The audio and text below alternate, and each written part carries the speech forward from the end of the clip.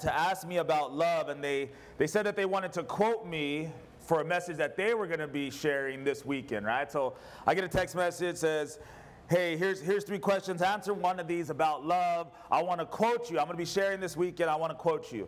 So I thought about it briefly. It didn't take me long. Just thought about, what I thought and how I wanted to answer the question. And I sent my reply off. But later on, I couldn't stop thinking about it. Couldn't stop thinking about the question and how random it was for somebody to just ask you that, and how I replied. And I thought, hey, that was a pretty quick reply. Do I really feel confident in what I said? So this was my response. I said, love is the ultimate contentment. Love is the ultimate contentment, a place where you don't need anything else. You're not longing for anything else because you have love. I said, to be able to evaluate and respond and receive from a place of supreme fulfillment. Evaluate, respond, and receive. So when somebody says something to you, you can evaluate it. When you're in a situation, you can respond to people. You can receive from somebody from a place of supreme fulfillment where you don't take it personal. It's not a shot at you or your value. It doesn't make you something more or something less. If you have love, you're already fulfilled, so that when people talk to you and when you talk to people, it's not like you're trying to acquire something or maintain anything. I also wrote that the challenge is to always remember that we're loved by God and to consistently walk in the love of Christ. It's one thing to know that you can be content. It's another thing to hear things, respond, receive, and evaluate from a place of fulfillment. It's another thing to every single day, every single hour, understand that you're loved by God and to walk and live in that love and that contentment and that fulfillment. So this morning, this is the direction I'm going to go with you all. I just want to pray. Lord, we thank you for love. We thank you for your love for us, Lord God, that you give us an opportunity, Lord, to fall in love with you. We ask that this morning you would minister to us, that you would help us, that you would encourage us, that you would paint a new picture of love for us, Lord God, that we would lay down whatever it is that we've created, whatever it is that we've established, whatever it is that we've determined love is and should be, could be, and would have been, Lord God, that we would put all of those things to the side and allow you to paint a new picture for us, to give us clarity, to give us your definition, Lord God. That we would be able to hold that up to the light, that we would be able to see that love tested by fire, by trial, and by tribulation, and come to know that it stands firm, that it holds true, Lord God, in a way that our understanding has not been able to do for us, Lord God. Let us leave this place having come to know you more, experiencing more of your love, Lord, more confident and hopeful in who you are and what you have for each and every one of us, Lord. Have your way. In Jesus' name, amen. Amen, amen. So the title of the message this morning is, They Asked Me About Love. They asked me about love. I'm going to talk about 4 things with you. Number 1, the love of God. Number 2, the call of God. Number 3, the restraining of the Holy Spirit. And number 4, your election and your establishment. 4 things I want to share with you. Our scripture, if you can turn there, it'll be up for you. If not, is in 2 Thessalonians chapter 2. I'm going to read through the first 17 verses, and that's going to be the foundation of what I want to share with you. 2 Thessalonians, chapter 2, verse 1 through 17. When you get there, say love. Oh, now I see people turning. Now you want to turn. Have a Bible, flip through it, get into the app, swipe through it, whatever you got to do. You heard Sarah ministering about, look, if you read the word, you don't have to be afraid, you don't have to be scared, you'll know the truth. 2 Thessalonians chapter 2, verse 1 says, Now, brethren, concerning the coming of our Lord Jesus Christ and our gathering together to him, we ask you not to be soon shaken in mind or troubled, either by spirit or by word or by letter, as if it was from us, as though the day of Christ had come. Let no one deceive you by any means, for the day will not come unless the falling away comes first, and the man of sin is revealed, the son of perdition, who opposes and exalts himself above all that is called God or that is worshipped, so that he sits as God in the temple of God, showing himself that he is God. Do you not remember that when I was still with you, I told you these things? And now you know what is restraining, that he may be revealed in his own time. For the mystery of lawlessness is already at work. Only he who now restrains will do so until he's taken out of the way. And then the lawless one will be revealed, whom the Lord will consume with the breath of his mouth and destroy with the brightness of his coming. The coming of the lawless one is according to the working of Satan, with all power, signs, and lying wonders, and with all unrighteous deception among those who perish, because they did not receive the love of the truth, that they might be saved. And for this reason, God will send them strong delusion that they should believe the lie, and they all may be condemned who did not believe the truth, but had pleasure in unrighteousness. But we are bound to give thanks to God always for you, brethren, beloved by the Lord, because of God, from the beginning he chose you for salvation, through sanctification by the Spirit and belief in the truth, to which he called you by our gospel for the obtaining of the glory of our Lord Jesus Christ. Therefore, brethren, stand fast and hold the traditions which you were taught, whether by word or by epistle.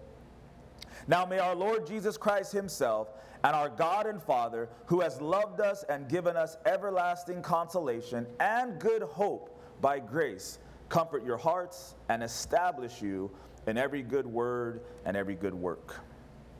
It's a lot. 2 Thessalonians chapter 2, verse 1 through 17. The believers in Thessalonica, this city that this letter was being written to, had begun to believe the reports and the words that they were hearing from other people in regards that somehow they had missed the second coming of the Lord. Imagine coming into a church, hearing about Jesus, getting saved, putting your faith in them, into Christ, and then all of a sudden people start to tell you, hey, you missed the boat. He already came back. Whatever you've been doing, wherever you've been giving, whatever you've been learning, it was all a lie. There's no real hope here anymore. You missed it. Your hope for deliverance, your hope for love was misplaced. Paul is writing this letter, and in 2 Thessalonians chapter 2, he's telling them, how did this happen? Verse 1 through 5. The coming of the Lord and gathering together to him, he says, don't be soon shaken in mind or be troubled. These letters and these words that you're hearing, they're not from Christians. They're not from us. The people who came and told you the truth are not the ones spreading these lies to you, he says. Don't be deceived as if Christ had already come. He starts talking about this falling away that has to happen. He says the son of perdition, Satan, he's going to exalt himself. He's going to sit on the throne of God in the temple of God, saying that he is God. He's telling the people, look, maybe it's getting bad for you and you think God doesn't love you. Maybe you've made some bad decisions and you think that you've somehow forfeited the love of God. He says, but it's got to get a whole lot worse than it is right now for you to think somehow that you've missed the boat. People were probably being led to believe that because they didn't live up to the high calling of God, because they didn't meet the righteous requirements of their faith, right? That's what they were taught before Jesus came on. The old faith said, here's a book of laws that you have to keep, and if you don't keep them, you're going to go to hell, and the only way to keep from going to hell is to make these tithes, make these offerings, let us pray for you, let us kill a bull and spread the blood for you, and then you'll have this atonement that's good for a year. Come back next year, we'll do it all over again. Then Jesus comes on the scene, and Paul goes into Thessalonica and tells them, listen, all the righteous requirements of the law have been met. You don't have to do anything. Just put your faith in Jesus. He paid the price for you. You don't have to do anything. Just receive the love of God. Here's the problem. Many of us come to church with Catholic upbringing. Many of us, like my wife, comes to church with an Orthodox upbringing, which is like Catholicism. Many of us come from legalistic churches that have a laundry list of rules and regulations about what you have to do, when you have to do it. And instead of receiving a new faith that says, we know, God says, I know you couldn't meet the righteous requirement of the law, so I sent my son to meet it for you, and everything that he has been transferred to you. Instead of us receiving that and walking in that, we become like the church in Thessalonica saying, I've got to be this, and I've got to do this, and I've got to do that, and if I don't, God doesn't love me anymore. So Paul's writing this letter saying, how are you allowing this to happen to you? Who's lying to you? Who are you listening to? What Bible are you reading? Or are you not reading the Word of God and you're just listening to what people have to say to you? In the New Testament with Jesus, he's talking to a legalistic church. It's his church, but they're legalistic. Jesus says this in Luke 11:52. He says, "Woe to you lawyers! You've taken away the key of knowledge. You did not enter in yourselves, and those who are entering in, you hinder them." And as he said these things to them, the scribes and Pharisees began to assail him vehemently and to cross-examine him about many things, lying in wait for him and seeking to catch him in something that he might say that they may accuse him. Jesus has the highest standards for you and for the church. He has the ultimate level of reverence for the Father God and what God wants from us, right? But he would not allow the leaders of the church to distort the truth about how you enter into the kingdom of God, how you enter into relationship with Jesus, right? He scolded the church leaders, these scribes and Pharisees, and he called them lawyers because they were using the law of God to condemn people. This is Jesus in the church, and he's saying, how are you, the leaders, telling everybody that they've got to meet all the righteous requirements of the law, and if they cannot do it, they cannot know me, they can't have love, and they can't go to heaven? He says, you don't enter in, and then you keep them from entering in. You should be telling them about the grace of God and the love of God and how they'll never be able to do it, so I've done it for them. So number one of the things I want to talk to you about, the love of God. When we first hear, hopefully you've heard, when you first hear about the love of God, forgiveness, being born again, regeneration, what regeneration actually is, I don't know about you, but I was overjoyed. I was compelled to give my life to Jesus. What, I can start over? I can be forgiven for all my sin? All the stuff I know I can never make up, you're just going to wipe that all away? You're going to cast it as far as the east is from the west? I'm sold. Please sign me up. Please let me have that. Please let it be real. Don't let it be a lie. What begins to happen to us, though, if we are not consistently in community, if we are not consistently in the Word of God, we begin to hear voices. That's the truth. We hear God at first saying, come and be forgiven. Come and be set free, right? Come and be regenerated. And then if we get away from that word and we get away from the children of God and the house of God and the word of God, we begin to hear voices. The voice of non-believers. You don't really believe that, do you? You don't really think that somebody can fix all your problems thousands of years ago because he died and you don't believe that, do you? That's just a wish. Like you wish everything could be better.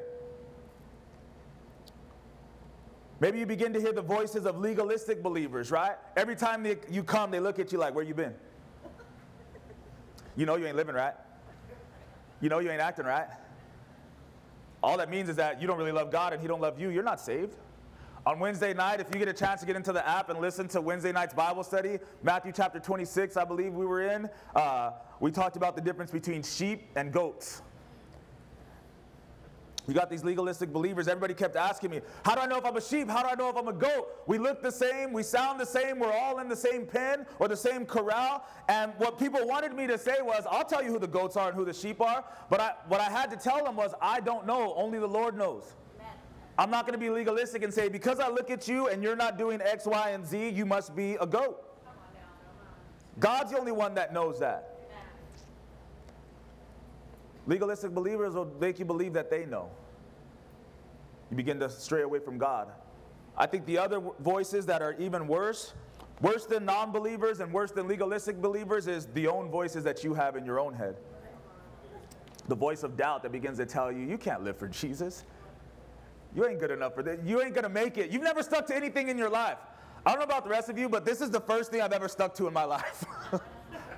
Jesus. Everything else, I either dropped out, quit, ruined it, smoked it up, drank it. I mean, everything was destroyed. Never once. This was the first book I ever read from beginning to end. Like, I'm living in the life of the first right now. But that voice in the beginning was strong. Vaughn, you ain't going to make it. You're going to be a laughing stock. You're going to act like you're all about Jesus, and in 2 or 3 years, they're going to see you on Facebook acting worse than you were before. That's the voice you need to be worried about, that inner voice of doubt. Eventually, what happens, if we get removed from this fellowship and removed from community and removed from the Word of God, is that we will stray from God. And we'll say it's too good to be true. Hebrews chapter 10 verse 32 says, this is one of my favorite scriptures. If you are saved, or if you are in the early stages of salvation, if you know somebody who you're praying gets saved, please remember this scripture. Write it down, tattoo it on yourself if you have to. Hebrews chapter 10 verse 32 and 33. When I read this, it was like, I just looked around like, this is it. This is what happened to me. Did anybody else experience this? Hebrews 10:32. Recall the former days in which after you were illuminated, you endured a great struggle and sufferings. Partly while you were made a spectacle, both by reproaches and tribulations, and partly while you became companions of those who were so treated. Hebrews 10:32 talks about what it's like to get saved. You get illuminated that God is real, that He loves you, that you can be saved, and then all of a sudden, bam, trial, tribulation, and difficulty hits you. It says you endured that while you were being made a spectacle. I remember every day like going out and feeling like I was just such a spectacle. Like people just looking at you like, man, what happened to you? You're worthless. This ain't gonna work. This ain't the answer to your problems. You're the problem and you can't escape yourself, Vaughn. I remember feeling like a spectacle. Everywhere I'd go, every time I'd run into a friend or a family member, every family function, you're just on display and you just feel so ridiculous. But in Hebrews it says you endured those things and you became companions of those who were so treated. The reason I say that you have to remember this is God begins to restore our lives and change our lives and redirect our lives. But every time you're in church and somebody raises their hand and says, I want to give my life to Jesus, you should think about this scripture and what they're about to go through. Amen. And you should be there for them. Amen. It says you went through that and you became companions of those who were so treated. I know what you've been through. If you're saved, I know what you've been through. And those who do give their lives to the Lord, we might meet somebody at the park today that wants to give their life to the Lord. Oh, we love you. Here's a hamburger. Can we tell you a little bit about Jesus? Yeah, I've been thinking about God. I'm glad you're here. Maybe it's a divine appointment. We're going to pray with them, then we're going to walk away and say, figure it out for yourself. They're about to go through some significant upheavals in their life. The beginning is so amazing, but it can be difficult to really receive it, and it can be difficult to plant that seed into fertile soil. If we aren't careful, we'll either walk away from God in times of struggle and suffering, right? Or we will grow with legalism and this burden for the law infused in what God intended to be grace and mercy in our lives. Paul's reminding these believers in Thessalonica, verse 1 through 5 of our scripture today, that they didn't miss out on anything, they didn't lose anything, they didn't forfeit anything. God loves them, right? He's saying, remember how this started. Don't listen to the lies and don't listen to the voices. He has to tell them in his second letter, like, you guys are going crazy and you're losing your mind and you're going in the wrong direction. Listen to the first letter, how he starts with his testimony to them. Listen to where they are now versus where they started. This is 1 Thessalonians chapter 1. Paul says, Paul, Silvanus, and Timothy, to the church of the Thessalonians, in God the Father and the Lord Jesus Christ, grace to you and peace from God our Father and the Lord Jesus. We give thanks to God always for you all, making mention of you in our prayers, remembering without ceasing your work of faith, your labor of love, patience, of hope in our Lord Jesus Christ in the sight of God and our Father. Knowing, beloved brethren, that your election is from God. Our gospel did not come to you in word only, but also in power and in the Holy Spirit and in much assurance, as you know what kind of men we were among you for your sake. You became followers of us and followers of the Lord, having received the word, even in much affliction. You received it with joy of the Holy Spirit, so that you became examples to all in Macedonia and Achaia who believed. For from you the word of the Lord has sounded forth, not only in Macedonia and Achaia, but also in every place. Your faith toward God has gone out, so that we do not need to say anything.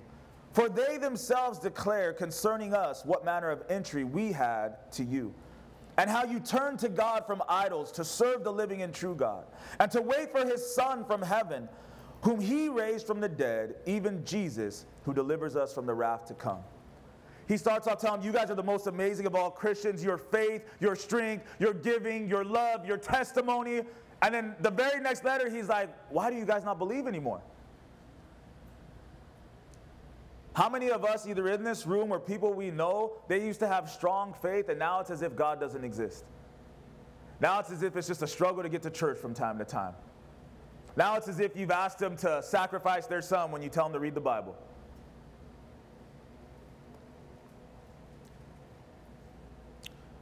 If I or anyone else has convinced you that because of mistakes you've made, a rough season you've been through, a bad decision that you made, that you've somehow forfeited your inheritance, as far as the love of God is concerned, don't believe that. That's a lie.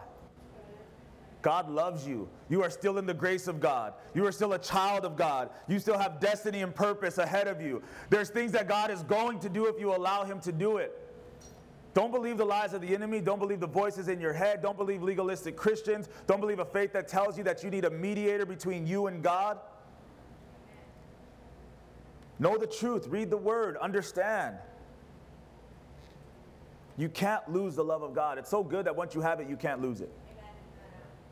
That's what Paul's saying in verse 5 of our scripture today. He says, do you not remember that when I was with you, I told you these things? He says, yeah, you got issues. You got room to grow, and you got some repenting to do. You got battles to fight. But don't ever believe that those things can reverse the truth, that you're saved by the love and the blood of Jesus. So the love of God. Number 2, the call of God. The call of God is something we often overthink. Some people have been waiting for the call of God for like 20 years. Who are the called, and how do you know that you're called? The called are those who hear and respond to God. That's simple. If you hear God and you respond to God, you are called. It doesn't need to be more complicated than that. In our scripture today, 2 Thessalonians 2:14, he called you by our gospel for the obtaining of the glory of our Lord Jesus Christ. You're called through the gospel to obtain the glory of Christ. Faith comes by hearing, hearing by the word of God. That's what Romans chapter 10, verse 17 says. As you hear the gospel, many of us have heard it in a bunch of different ways, in a bunch of different seasons, from a bunch of different people, right? But eventually we begin to consider, hey, maybe this is true. Maybe somebody did make a way for me to be healed and to be born again. When you actually begin to hear God, that's God calling you into salvation. At the end of every service, and even when I'm talking to people, I always extend an opportunity for people to give their life to God, because I don't know what God is doing. I don't know how many times they've heard the gospel. I don't know if the Holy Spirit is working on their heart. I don't know if they're hearing God saying, I'm calling you, I want you, I love you. So what good would it be for me to not say, hey, by the way, is God calling you? Would you like to give your life? I'm going to do that all the time. People ask me, why do you do that every service?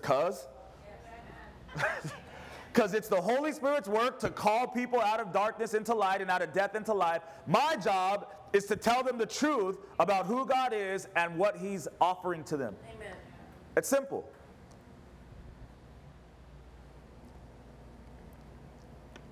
There's other calls that God will make on your life after salvation. He'll call you into marriage. He'll call you into parenting. He'll call you into a particular job. He'll call you into ministry. We talked about it earlier with Sarah. He'll call you into the mission field. Once we have that relationship with Jesus where we begin to hear him through his word, through studying the word, through prayer, right? He just will call you into things. When I became a pastor, I didn't get like a Holy Ghost email from Jesus.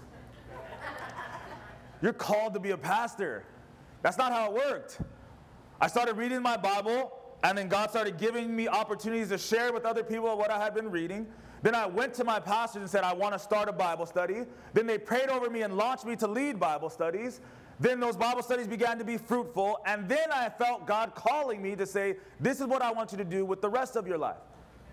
It doesn't matter if it's 5 people or 20 people in your home. It doesn't matter if it's in a church building. It doesn't matter if it's at De Onda Tacos for a men's fellowship. It's all the same. Your goal and your call is to go out and minister the gospel and the truth about me. Amen. But it wasn't like, again, it wasn't this, the skies parted and the lightning bolt. And I was like, did anybody else see that? And it said, be a pastor. It's not like that.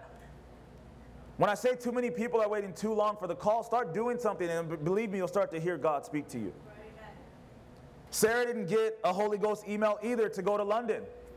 She started praying, Lord, I want to do something. I want to go somewhere. I want to see the world. I want to see what you created. I want to be used. And literally the very next day, I had already known for probably 2 weeks that this opportunity was there, but I was praying. And of everybody that I thought I could talk to, I said, this young woman. She loves Jesus. When I was talking to Nicholas about the requirements and what it's going to take and what needed, he says it's simple. They got to love Jesus, and they got to love young people, and they've got to be willing to labor for the kingdom. After 2 weeks of praying, there was one person on my mind. Amen. One person. It was right after worship, and I didn't even make a big old scene. They finished worship like they did this morning. Everybody's hugging and kissing. She's walking down off the stage, said, hey, Sarah, I want to talk to you about something. Would you like to go to London, minister to young people for a year? She almost started crying. She says, just yesterday I was praying about going overseas. So it's simple. It's simple how God works. It's not that complicated. She didn't. After that, she was like, okay, let's wait until God speaks to me audibly. No, we just started taking the next step. Well, what has to happen? You need to apply for a passport. What else needs to happen? Let's start praying. And one by one, further confirmations began to happen. God began to open doors for it to take place. She mentioned that yesterday her passport came in. Right? We plan for friends and family to be here. It's awesome to be able to see that, hey, the passport showed up. People are giving towards this trip. For you, every individual here in this place this morning, it's not about me becoming a pastor or her going off to London for a year. It's like God is the God of calling people. Like, what is he calling you to right now? Or what you might already even be doing it, but you don't consider it a call of God, so there's no power in it and there's no Holy Spirit in it. Maybe he wants you to coach. Maybe he wants you to give rides. Maybe he wants you to volunteer more than just once every 6 months at Crittenton and actually really minister to those young ladies like somebody testified about. I guarantee you it's designed for you. I guarantee you there will be difficulty, and I guarantee you it will be the most fulfilling thing you've ever done in your life because it's the call of God. Romans 11:29 says, the gifts and callings of God are irrevocable. If you think it's too late, it ain't too late. If you think you missed the boat or you've been disqualified, you have not missed the boat and you have not been disqualified. The gifts and calling of God are irrevocable. When he says this is for you and you can have it, that lasts for eternity. What are we putting in front of it? The Bible says, what does it profit a man if he gains the whole world and loses his soul? Like, what are you going to forfeit the gifts and calling of God in order to have? So the love of God, the call of God, 3 of 4, we're almost there. The restraining of the Holy Spirit, this is a big one. 2 Thessalonians 2:7 of our scripture, he who now restrains will do so until he is taken out of the way. The enemy overall in history and in the world right now, he is being restrained by the Holy Spirit. If you read the Bible, what it says is that the Spirit of God is restraining evil from doing what it really wants to do and acting how it really wants to act. And what this scripture in 2 Thessalonians says is there's going to come a day where the Spirit of God is going to be removed and let evil have its way. If you think it's bad now, can you imagine what it's going to be like when the Holy Spirit restrains? There are things that are not allowed to be done right now because the Spirit of God is alive in the world, that when the Spirit of God is removed, the things that are done in the dark and in the shadows will be done in the open. You'll see a commercial for Gatorade, then you'll see a commercial for sex trafficking. Because it'll be in the open and the Spirit of God will not be restraining. Look at our society, look at our own nation, and what is allowed now that was never allowed before, it's just normal now.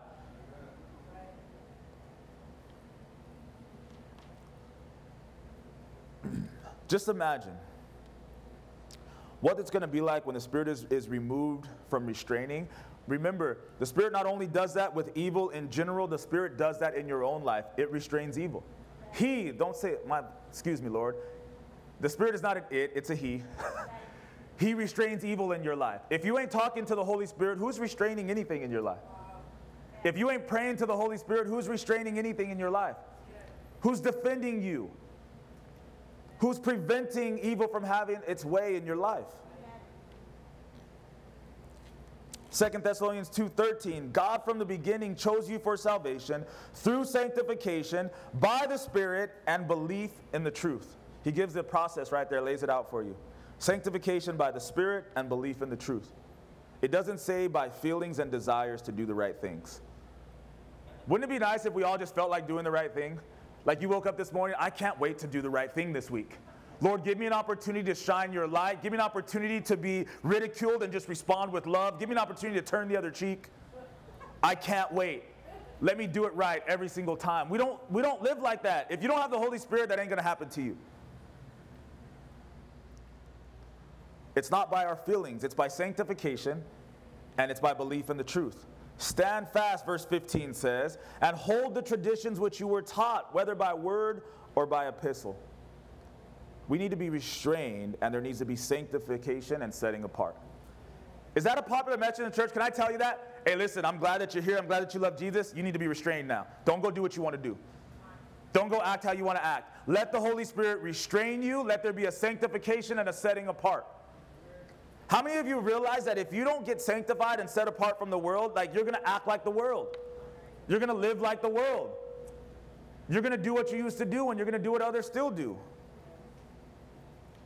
If you understand the truth, he says, sanctification by the Spirit and belief in the truth. When you know what the truth is, you know why you're allowing yourself to be restrained, why you're allowing Jesus to be the Lord of your life.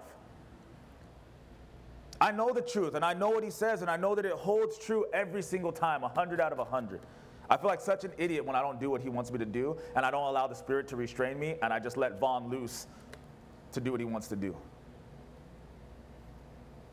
What a wonderful thing it is when the Holy Spirit begins to restrain our tongues, our actions, our behavior.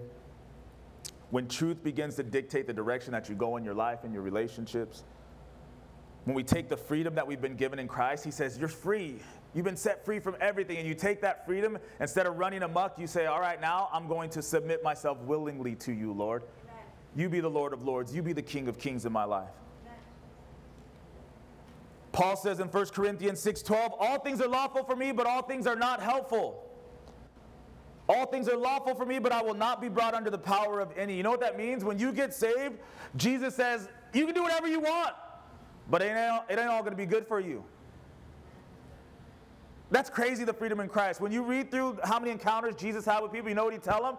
He'd heal them, he'd touch them, he'd forgive them, he'd do all right, just go and sin no more. Like, what kind of instruction is that? I need more from you, Lord. No, he's like, no, just go and just don't sin. Go live. You're free. Amen. Do whatever you want to do, but just so you know, everything is now lawful for you because I paid the price for every sin you could ever commit, but everything's not going to be profitable for you. Eat what you want to eat. You're going to die of heart disease. Amen. Drink whatever you want to drink. It's going to kill you with your liver. Go out. Spend time out there. Date as many as you want to. Your soul is going to be dried up, taken from you. You can do it if you want to because you're free. I'm not going to make you be chained to me. But it will not be profitable for you. Paul says, look, I'm going to take my freedom, and I'm not going to allow my freedom to put me back into bondage. 1 Corinthians 7:22, Paul says, he who was called in the Lord while he is a slave is the Lord's freed man.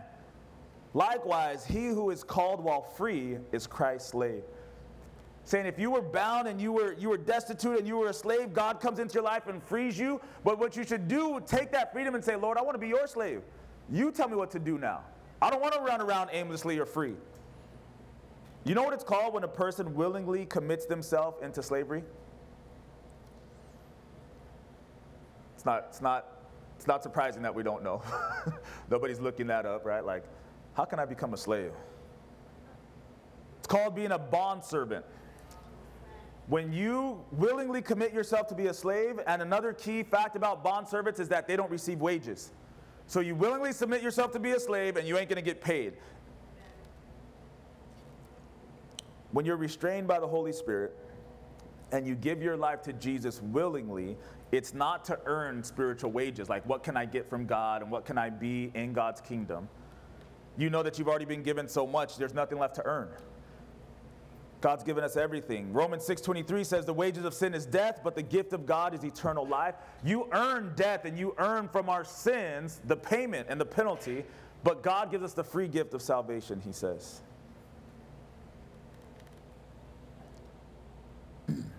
Listen to these statements about being a bondservant. Men and women who truly give their lives in service unto Jesus are not doing it to earn anything. It costs you.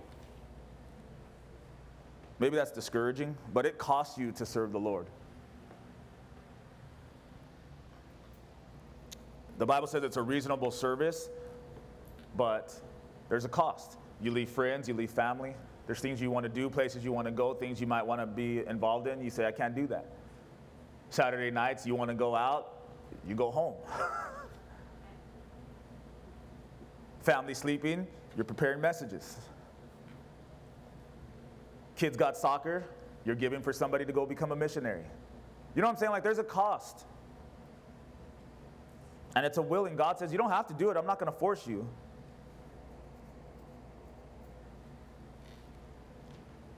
Titus 1:1, Paul says, Paul, a bondservant of God.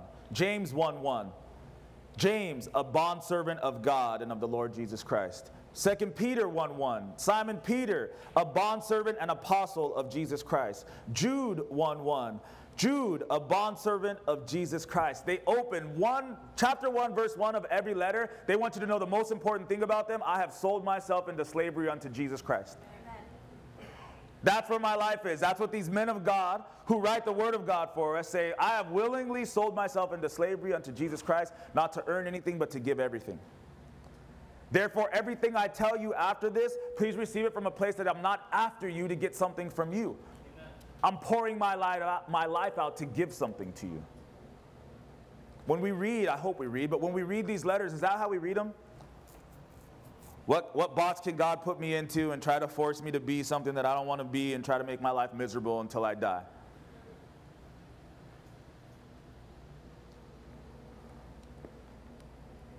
God loves us. He's calling us, but the Holy Spirit is a restraining spirit. When you take your freedom and you give it unto Christ, and allow him to be the Lord of your life. That's what he wants. We all want a Savior, but man, we need a Lord. Right? Is he Lord and Savior or just Savior? For those that go out and he says, hey, you're free, go be free, he's Savior. For those that say, hey, you're free, go and sin no more, and they say, Lord, I want you to be Lord of my life. I want your Holy Spirit to lead me, restrain me, and guide me. Then he really becomes Lord and Savior. He's an awesome Lord. Last one, your election and your establishment. 2 Thessalonians chapter 2, verse 13 says, God from the beginning chose you for salvation through sanctification by the Spirit and belief in the truth. I'm not sure that we'll ever really get our minds wrapped around this, church. But the fact that you're truly chosen by God is such a wonderful thing. It's not a package deal like, that's my parents, so I kind of came in with them. My friend invited me, so she's really the spiritual one. I'm just kind of hanging out and trying to get some of the blessings. You're not sneaking into the kingdom and family of God unnoticed, like everybody else is important and you're not important. There is no Christian that's more important than another Christian. It doesn't matter if you're the super Christian that does everything and goes everywhere and you've got it all figured out, or it's day one and you don't know how you're going to live when you walk out of the church, right? It's not like the regular world that most of us live in. We are all chosen by God. We are all supremely valuable to God. He knows the number of hairs on our head. He chose you on purpose to come into relationship with him. Handpicked. John 15:16, Jesus says, you did not choose me. I chose you. And appointed you that you should go and bear fruit and that your fruit should remain.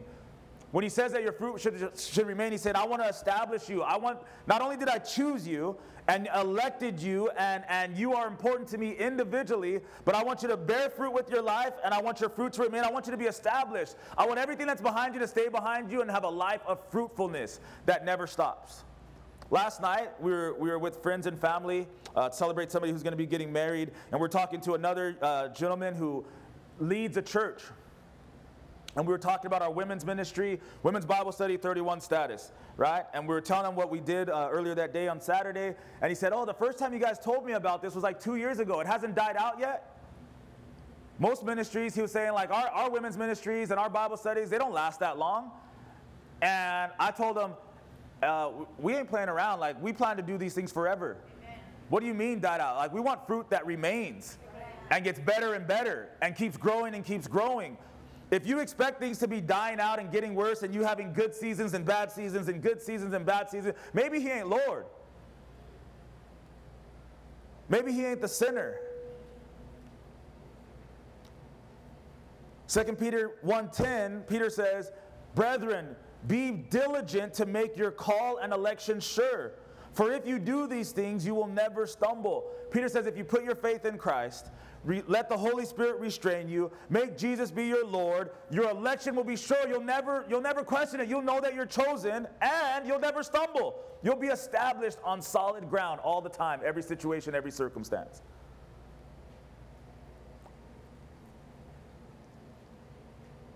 I wonder if it's that we don't read these things or if we just don't believe them. Either way, we got to make a change. Most Christians say things like, I'm just a sinner saved by grace. I'm not perfect. Jesus is the only perfect one. If you want perfection, go to Jesus. I'm going to keep failing and stumbling. But what the scriptures say is that if you add these things to your faith, you'll never stumble. You won't be perfect because Jesus is the only perfect one, but you'll be a whole lot closer than most of us have ever experienced. I believe the Word of God for my life and for my family's life and for your lives that you can overcome whatever's holding you down. The scriptures close in verse 16 and 17 of 2 Thessalonians this morning. Paul says, "Now may our Lord Jesus Christ himself and our God and Father, who has loved us and given us everlasting consolation and good hope by grace, comfort your hearts and establish you in every good work." So I started off with the title of, they asked me about love.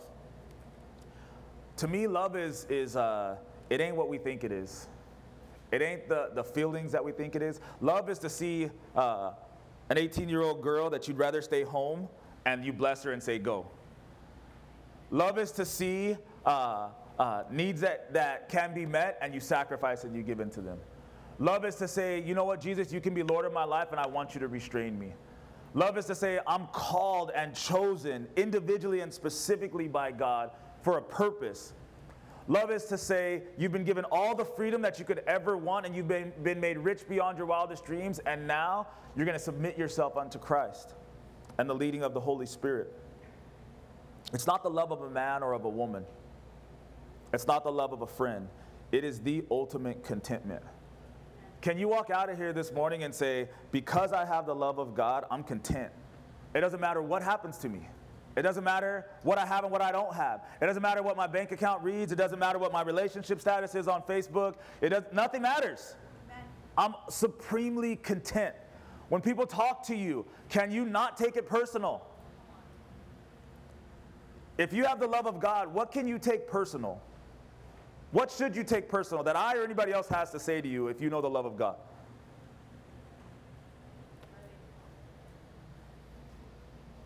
What should upset you? Can you evaluate and respond anything that's said to you just from a place of fulfillment?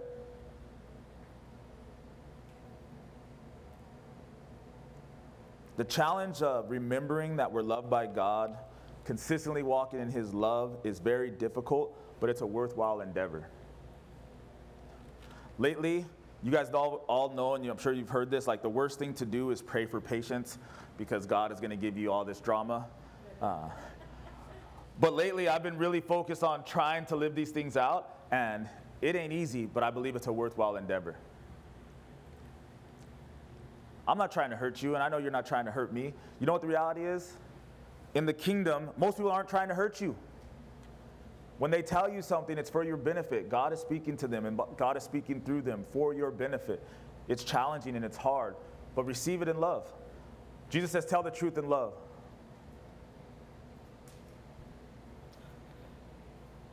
Let's stand.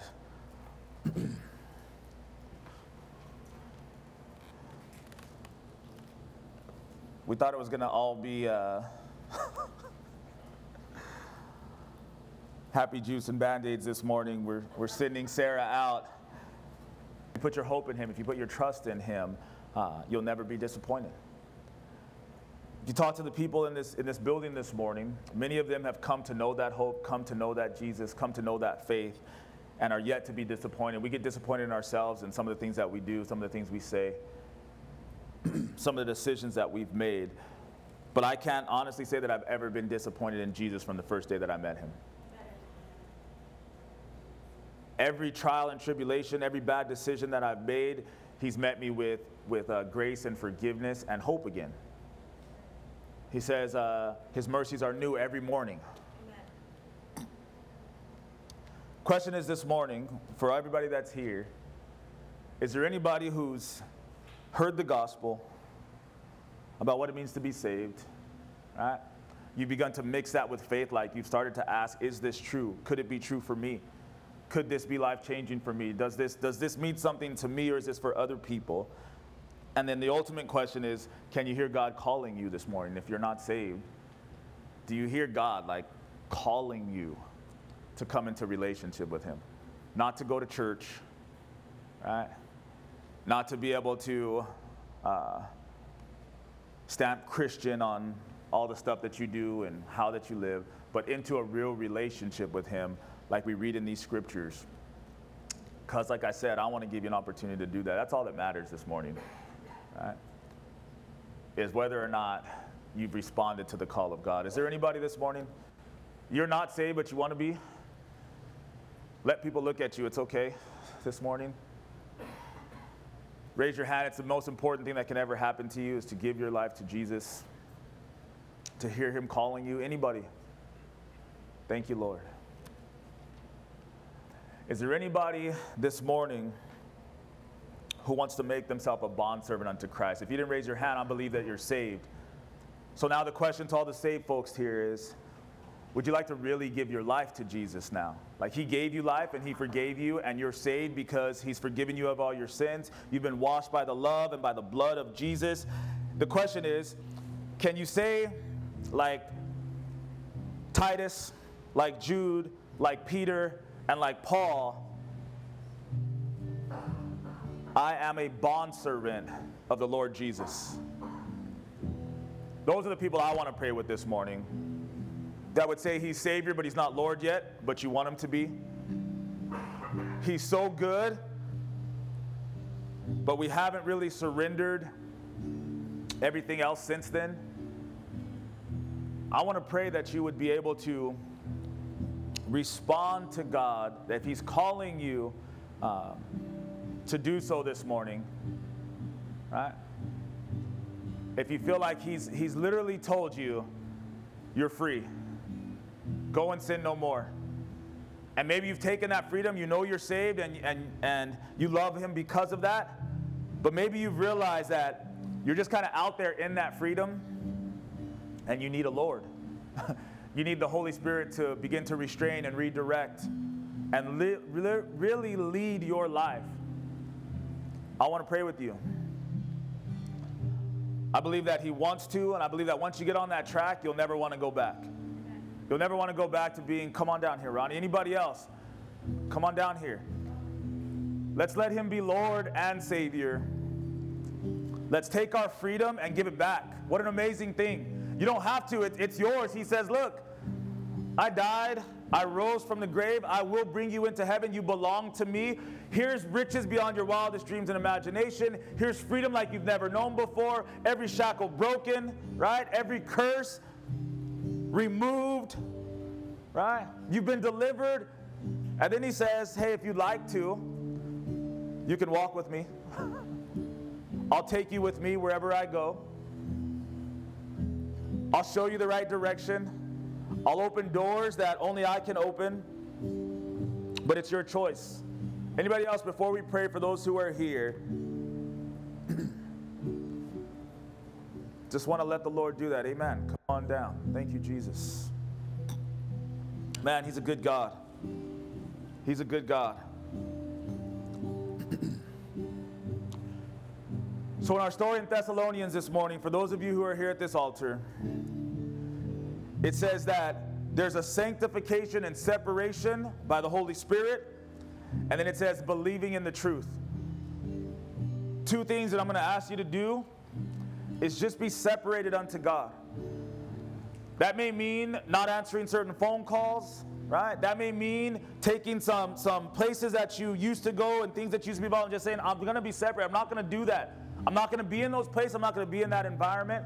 And then it says, believing the truth, you got to know the truth. Read your word. Ask somebody to help you. Listen to the word on the radio. Get rid of all the worldly stations. Get that stuff out and away from you and let God just begin to wash you with his word.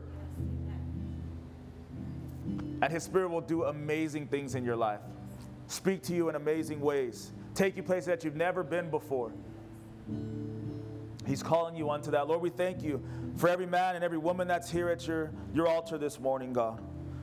Asking that you would be Lord. Lord, we thank you for the gift of salvation. We thank you for your grace. We thank you for your mercy. We thank you that you chose each and every one of us, that you know us by name, that you did it on purpose, Lord, that you saw our situation, you saw our circumstance, you saw the sin, you saw the trials and tribulations, Lord. You saw that we were drowning and you came and you saved us. You gave us new life. You washed away every sin that we've ever committed, Lord God. You've cast them as far as the east is from the west. We can never be more loved and we can never be more free, Lord God. We thank you this morning that they would say, here's my freedom. Here's my rights. I make myself a bondservant. I do it willingly, Lord. You're not taking anything from me. I'm not forced to do it, Lord God. Willingly, I take the freedom that you've given me and I give it back to you and say, lead my life, direct me, fill me with your Holy Spirit, restrain me from evil, keep the enemy at bay, Lord God. Give me vision and destiny. Call me into things. Give me purpose. And make it clear, Lord God. I pray for sanctification of those who are here, Lord God, that there would be a separation, Lord. To sanctify is to be set apart for a particular service unto God. Sanctify them, separate them, set them apart, Lord God. And then help them to know your truth and believe your truth, to meditate upon your truth. You say day and night we need to be in your word. We need to be praying, Lord, not just thinking about the word, not just reading the words themselves, Lord God, but communing with you in the word. Asking you to give us clarity and understanding, asking you to help this to have an impact in our lives. Lord, I thank you for their decision, Lord. I thank you that you remind us that there's more to your love than what we've experienced so far. And the kind of love that you have for us, Lord God, is beyond compare. It's long-suffering. It endures. It doesn't seek its own, Lord God. It's an amazing love that you have for us. Protect them and cover them, Lord, on this next season in their journey with you, Lord. Give them strength to endure, Lord, and take them into the place that you would have them to go, God. We love you, Lord. We thank you, Jesus. There's none like you, Lord. Those of you who are here at the altar, stay down here. Just take a couple steps back. I'm going to ask Sarah. Sarah, come on down here to the front. We got some people who will be praying behind you. Any friends and family that want to reach out to Sarah, lay hands on Sarah, just come on up here to the front. If we can have the elders, Gary and Raymond, come down here. We're going to place hands on Sarah this morning.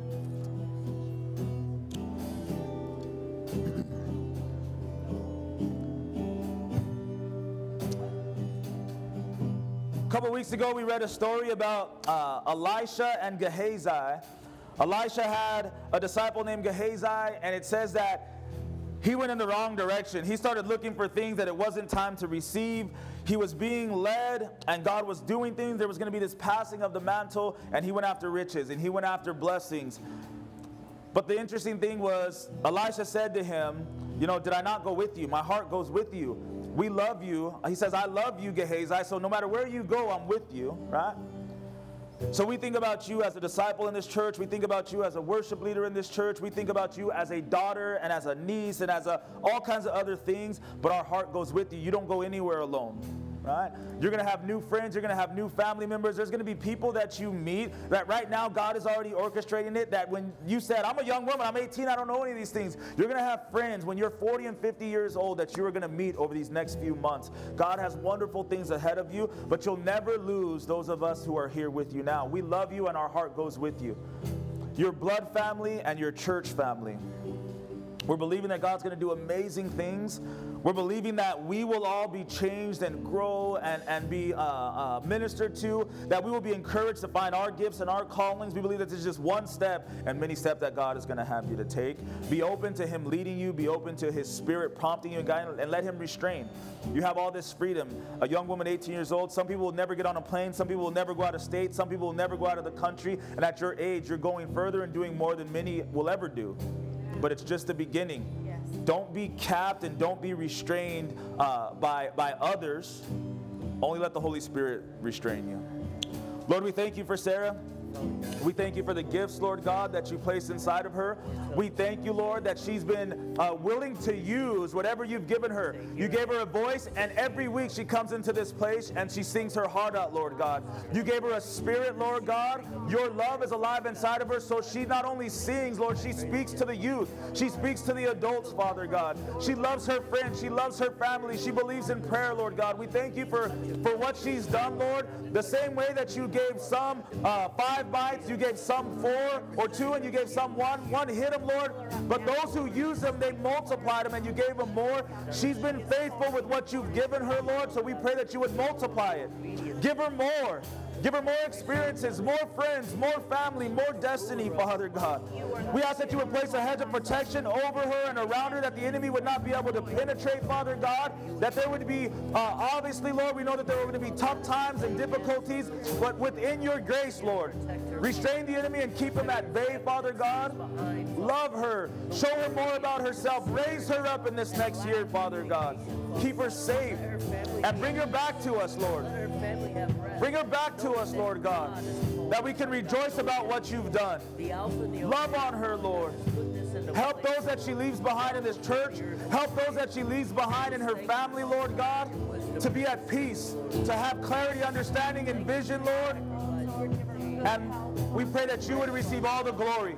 It's not about Sarah. It's not about the way. It's not about her family or friends. It's about you and your glory and your plan to save and change lives. We love you this morning. We thank you for her. In the name of Jesus, amen. Amen, amen, amen, amen. Thank you, Lord.